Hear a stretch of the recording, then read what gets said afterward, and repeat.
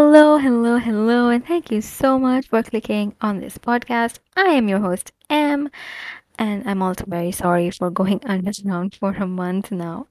But, I am back, and today's episode is going to be slightly different. Today, we're going to be talking about a book that is right. It's 2021. I still read and I still subscribe to a lot of booktube. The book is called Kim Jeong, born 1982, and the name of the author is Cho Nam Joo. Now, this book was originally published in 2016, and later on, this became a bigger deal around 2018 2019 because it got converted into a feature film. Um, and that's where the whole shenanigans started. I am a little late to the party, but what the hell? We're still gonna talk about it. So, if you are one interested in the Korean wave or K pop in general, or two, if you are interested in gender studies or Asian studies, this episode is something you're going to enjoy. So, you might want to stick around for a while, Poppy. Okay. So this book is has been a big controversy because it caused a lot of whirl in the Korean entertainment industry, political scenario, and in general started a lot of uncomfortable conversations amongst the normal Korean people. Or that is what I gather from the internet. I don't know. I don't live in Korea. Um, Also, I apologize in advance because I'm going to be taking a lot of names and I'm not a native speaker of the Korean language. So my pronunciation might be a little off. Please be forgiving. I don't mean any disrespect to or ignorance for that matter. Right. As usual, this episode is going to be divided in a few segments. Let me just tell you that firstly, we're going to be discussing about the book itself. I'm going to give you a little bit of a blurb. Then, in the next segment, I'm going to talk about the reception of this book. I'm going to spill all the tea about who said what about what. We're going to be talking about idols, comedians, politicians, journalists, a lot of people. So, after that, there's going to be a segment where I give you a live checklist that you can take off of the top of your head and see whether this book is going to be for you or not, because I'm going to be telling you a lot of themes that are going to be discussed in this book and whether or not you like it, if you belong to so and so school of thought, without any spoilers, of course. No spoilers will be given, or at least I'll give you spoiler warnings beforehand. Anyway, and lastly, I'm also going to be talking about the movie of this book, um, and comparing the book and the movie and what you should prefer, blah blah blah blah blah, all that shenanigan. Yeah, well, basically the usual, it's gonna be a bumpy ride. Okay, section one, let's talk about the book itself. Now, let me give you a little bit of context. Jeong was a very popular name back in the 80s. So that is why you would find a lot of women in their 30s today with the name Jeong. And Kim, as we know, is the most common last name in South Korea. So, and that's kind of like a metaphor, because Kim Jeong is meant to be the story of every ordinary South Korean woman, right? The conflict of the entire plot is the fact that Jeong has gone a little cuckoo in the head from essentially from being a woman in the society, all that whatever trauma, trouble, hardships that come with being a woman, they have kind of taken a toll on her mental health. And the premise of the book is to dive into the life of Kim Jeong, way back, going back till her like childhood, early childhood, till the present day, and figuring out where did Jeong go wrong. And all of this is done by Jeong's husband, because suddenly he's just taken aback that, okay, well, this is there something wrong with my wife. Um, that's the whole plot of the book. Now, I also say it in my Goodreads review, that don't look at this book as a piece of fictional literature, even though it is, but don't look at it that way. Don't go into this book expecting character development, or rather any characterization really. This book doesn't even have a very accurate physical description of the main protagonist. So don't go into this book expecting what you would out of a novel. So as I said, character development or irony in the plot or any kind of like a climactic element, it's not supposed, well, even though it is posed as, I don't think the author really meant it to be for entertainment. It's kind of like more of like a memoir, but from like a third person's point of view. So this is Jeong's life in many different perspectives, from her perspective, from her husband's perspective, from the doctor who's treating her, from their perspective. And there's little to no quality in writing.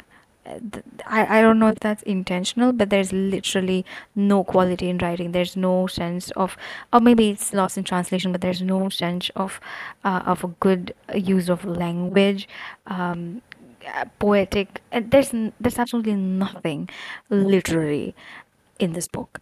So don't go around looking for something that's going to like hook you to the storyline. Oh, what's going to happen next? Because it's not. It's not something that keeps you on your toes just by the virtue of the plot. No, it doesn't. Because normally what happens is when we pick up fictional stories, we expect to be entertained. We expect that the book is going to be as such, is going to make us want to read the next chapter.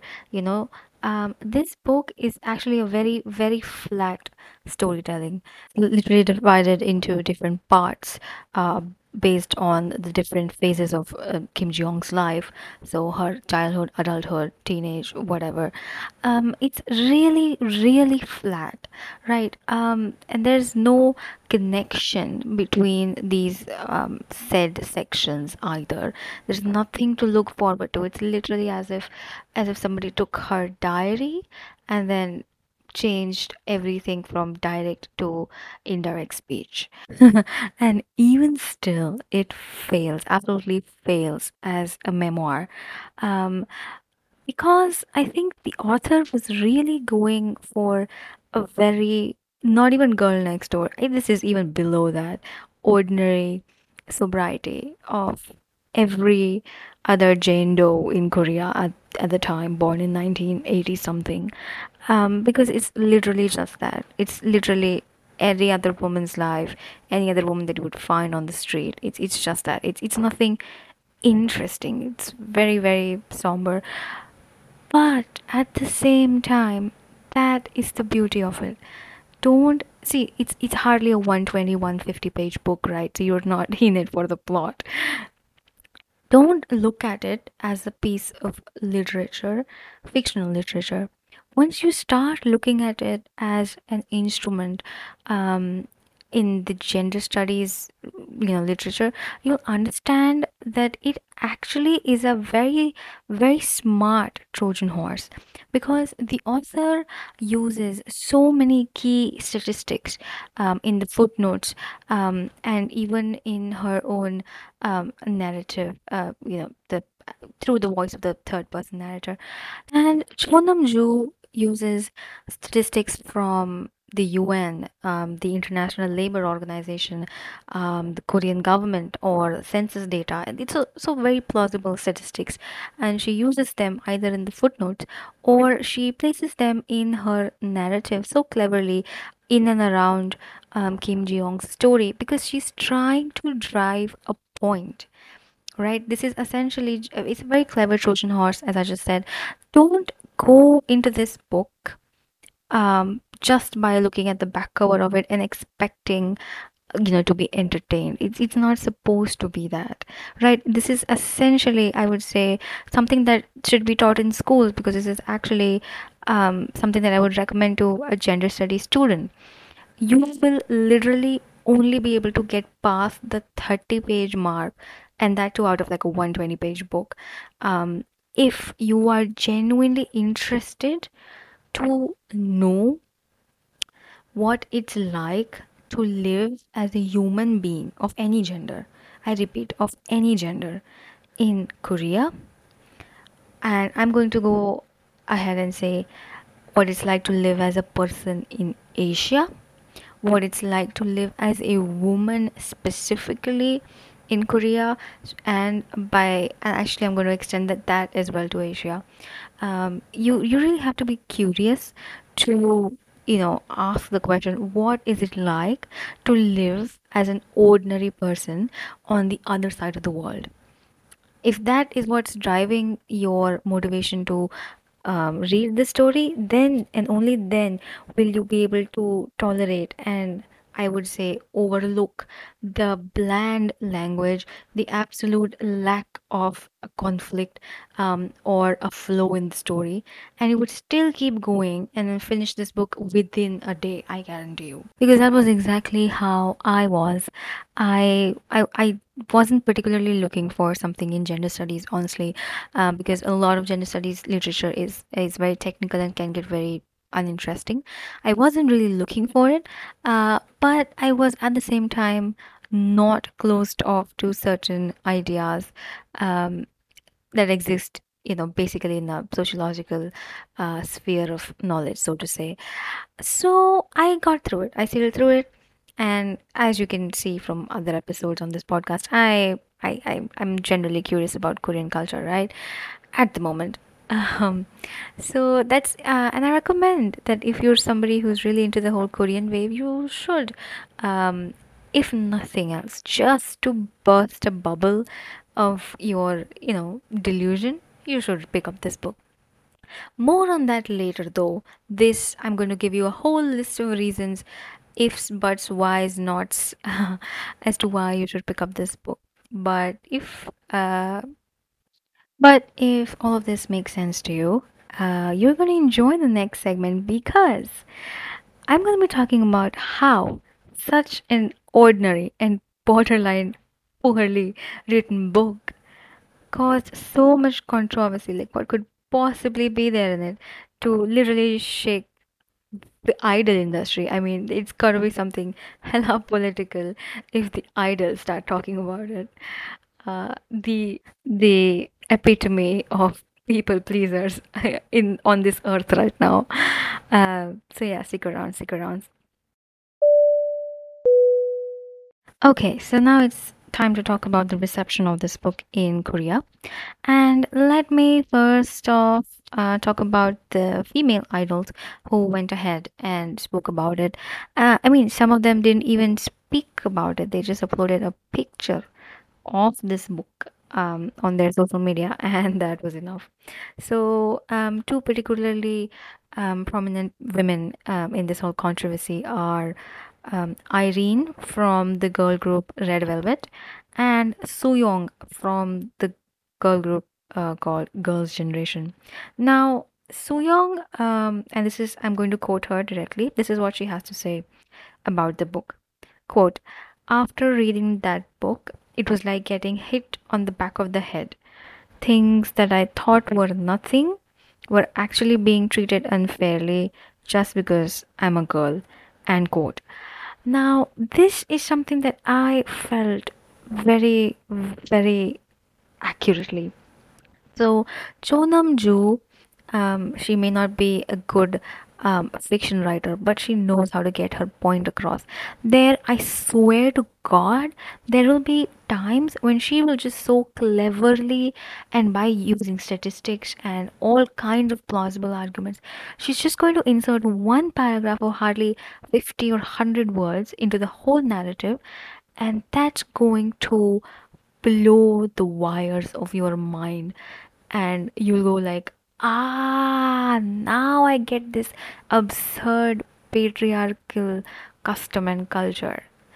She will explain the reasoning behind things that were just up till now just subliminal and for granted for you.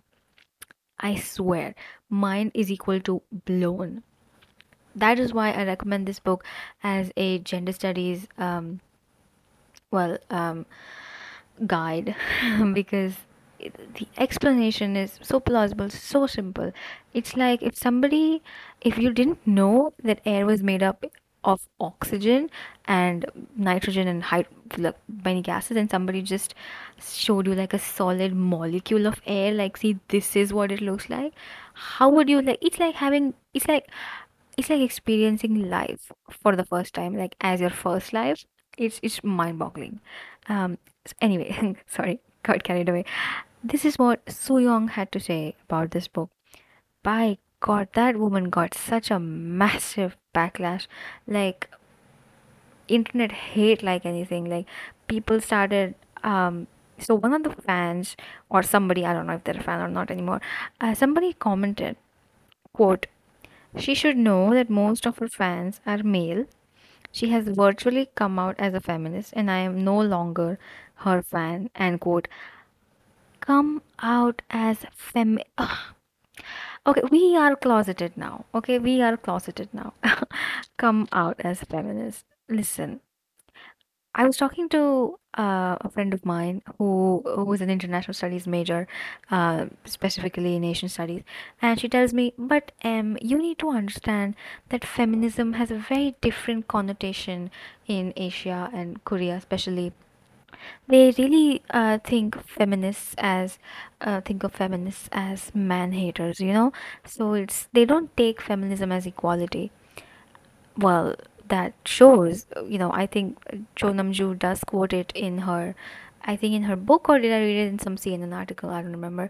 The fact, and okay, CNN, I get it. I couldn't have cited a more westernized source, but anyway. I remember reading that 51% of Koreans surveyed identify as non-feminists. Well, they for some reason don't associate feminism with gender equality, and so that is so this friend of mine was passing it off as an argument, saying, well, they have a different connotation. You have to decolonize your gaze when you're looking at Korean culture. I'm like, yeah, well, that's the problem with like the rest of the world, right? People get feminism wrong all the time. That's because they don't want to, well, they want to live in denial. They don't want to accept the idea, and they just want something to point fingers at and say, this is not quite good yet. We're not quite there yet. You just better yourself till, we can find a cause to actually attach ourselves to. That's a criticism that I'm not going to accept.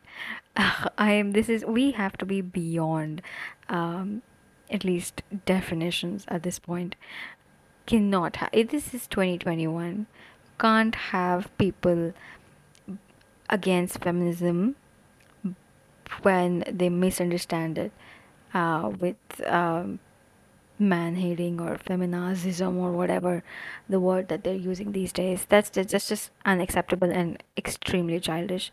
But yeah, that is the backlash that Soo Young got. Irene got similar treatment as well. Like, these people were out in the streets burning their merch, burning their photographs. General K-pop hate is strong enough as it is, but honestly, uh, that's just sad. It's sad because of the following facts. There was a male MC by the name of Yoo Jae Suk who quote unquote said, I enjoyed reading the book. Quote. There was a comedian, a male comedian by the name of No Hong Chul. I'm sorry for if I'm pronouncing it wrong. And they both mentioned reading the book. They got nada. Absolutely zero, not even a side eye. Absolutely nothing. In fact, can you believe it? All of this shenanigan, all of this started because some politician, gifted this book to the president of South Korea, President Moon Jae-in, and said, well, this is exactly the state of 30 something year old women in our country. Well, do something about it. And President Moon Jae-in, he's an open feminist, and he read the book, he appreciated the book. He got nothing. Ain't nobody out in the streets burning his photographs. Okay, now listen to this. There is a male politician by the name of An Hee Jung who was actually praised for endorsing this book and who ironically is currently being investigated for sex offense. Can you see the treatment here? I mean, it's like, oh, all of these male public personalities, politicians, idols, comedians, they're getting zero backlash. Well, and when the girls, when the women start speaking out about it, they're getting massive hate. And notice one thing, for a book that is so descriptive and so mind blowing, the men have nothing to say about the book or the contents of the book. They just have, well, I enjoy reading the book, or this is a good book, I recommend this. For saying just as much, they're getting clean shit. Whereas Irene just posting a picture of that book, not even saying, something elaborate as Su Young said. Fucking, oh, that lady got destroyed. Oh, well, but she did bounce back or whatever. But can you see the hypocrisy here between the actions and the consequences based on gender? It's like being a male advocate of the feminist cause is either okay or praised even, but being a female advocate of the same cause, of the same woman's cause, is bad. So, like, men fighting for women is okay, but women fighting for themselves is bad. Like, I mean, only in a patriarchal system would women be ridiculed to supporting a cause, the same cause as men. I mean, anyway, last name on this list of people is RM from BTS. Now, RM talked about Kim Jong in one of his V lives, where he was talking about books and movies recommendations in general. The problem is he mentioned two books. One of the books was obviously Kim Jong. The other was Human Acts, a novel by Han Kang. Now the problem is he mentioned both of the books, so book one, book two, and then in a sentence he gave his review of the book. So I think it's lost in translation as to which part of the sentence applies to what book. But anyways, all he had to say for Kim Jong was quote descriptive and impressive end quote. Um, well, as I said, some maybe the essence of his words is lost in translation, but um, impressive. Impressive homeboy is kind of not the vibe we were going for here. I mean, Cho Namju had, I don't know, probably eye-opening, mind-blowing, um, something enlightening. I don't know, impressive. The agenda was to educate the reader, or sensitize the reader, not just impress. I don't know. That's a very blanket. What kind of a statement is well, a book is impressive. Yeah. What about it does impress you? Does her struggle impress you? Does her hardship impress you? What is it? And as for descriptive, well, the book is descriptive. Yeah, man, the floor I'm sitting on right now is hard. Floor. It's it's 100 pages written about a single topic.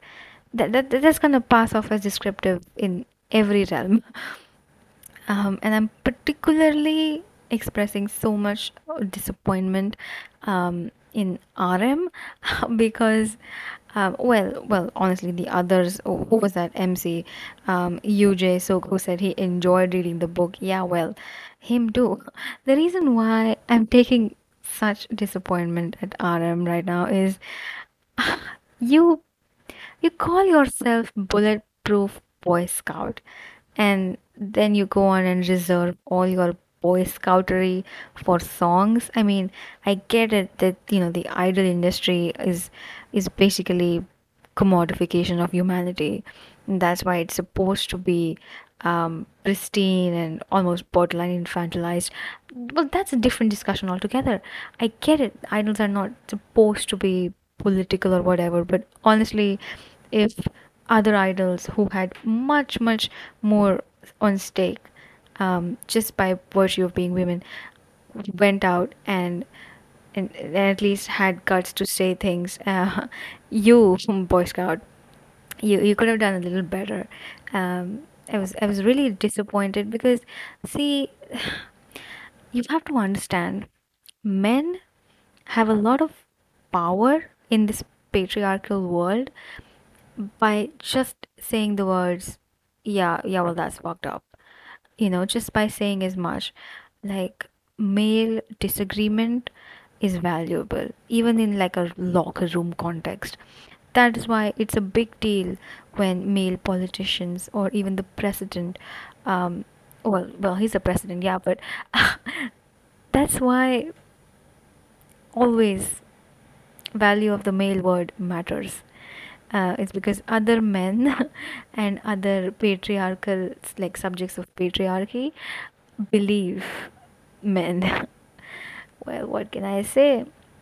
So I was highly disappointed that where he could have used some words, he just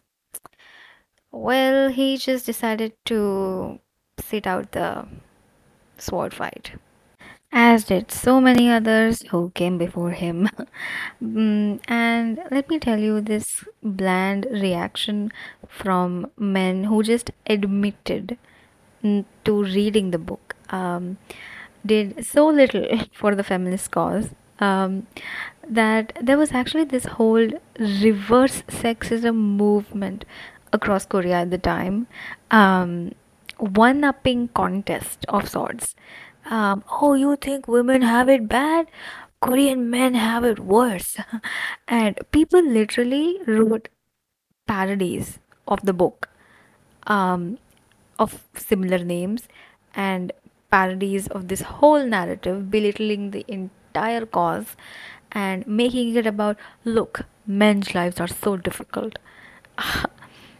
and and this one upping contest went so bad that the movie had to overcompensate for this. So the feature film had to overcompensate to such extent that it had to make the male characters, the husband of Kim Ji-young or Kim Ji-young's therapist, look good in order to make it truly appealing to the crowd, in order for to be politically correct. And and in that way the movie of literally betrayed the plot of the book, because you have to understand that putting out a female centric story in a patriarchal world is rebellion itself, and to wash it down with, oh, but look, there's this male perspective of life as well, that's just diluting the cause. If you can't differentiate between equality and one upping, and if you only care about a certain cause when it's time to dilute the other or overshadow the other, that's actually not rebellion, and that's not actually a narrative. That's just one upping, as I said.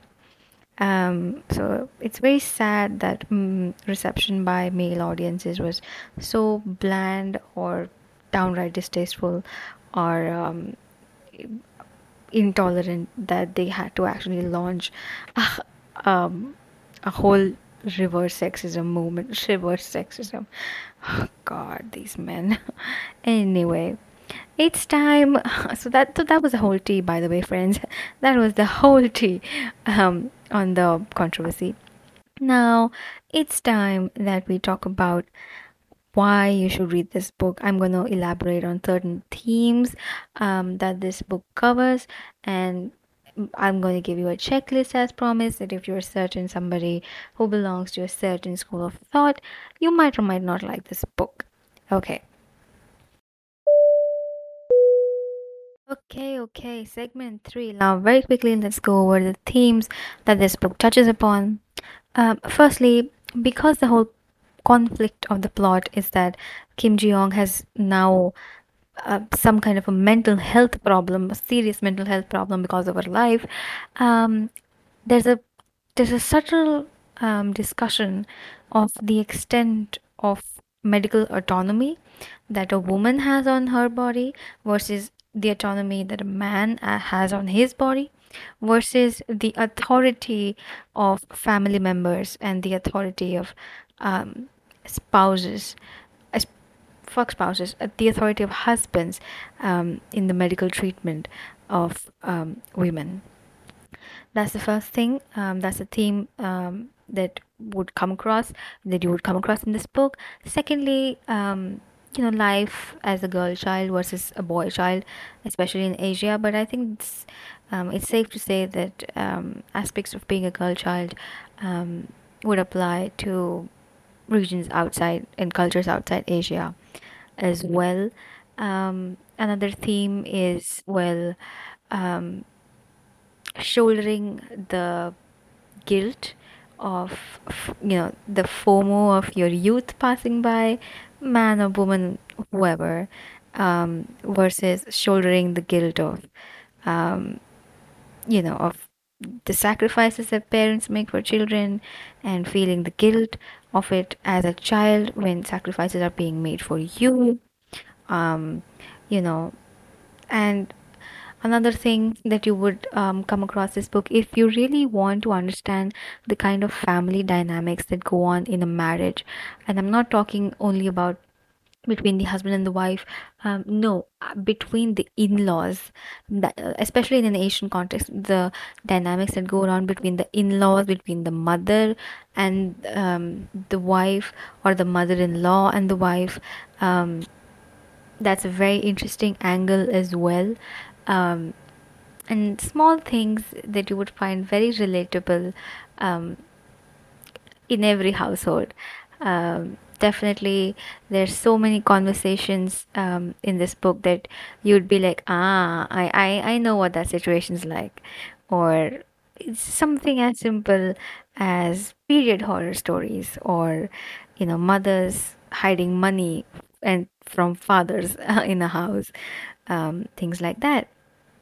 Um, or some more serious um, issues, like, well, and moral dilemmas like dependence on painkillers, especially for menstruating women, or effects of military conscription on the mental health of men and women both. um, a lot of Definitely a lot of discussion about the gender pay gap. If you don't know, Korea, amongst the developed nations in the world, Korea is the worst off in terms of gender pay parity. It's the worst country to be a working woman in. Um, well, what else? What else? What else? Sex education. It does talk a lot about, well, the lack thereof.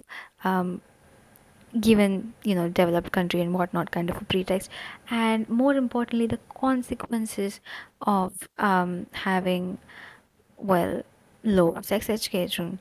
And then there's a whole debate around maternal leave, paternal leave. um, you know Also, it does focus about social issues, um, like the spy cam epidemic, or the mental health stigma that there is in South Korea. So in general, a very balanced perspective. Balanced not in terms of issues faced by men and women, no. Balanced in terms of issues faced by women in the world in general, like general female existence, and balance with female existence specifically in an Asian context. Now, let me tell you, all the female readers, You're going to find this book very relatable first, educational second. Um, Opposite for the male readers. I would recommend if you are an Asian woman, uh, not Korean, but Asian in general. I don't care, South Asian, Middle Eastern, or East Asian, whatever. If you're an Asian woman, you are going to look at this book and you're not going to find a single thing, not 1% that you haven't come across before. And but it's going to open your eyes in a lot of different ways.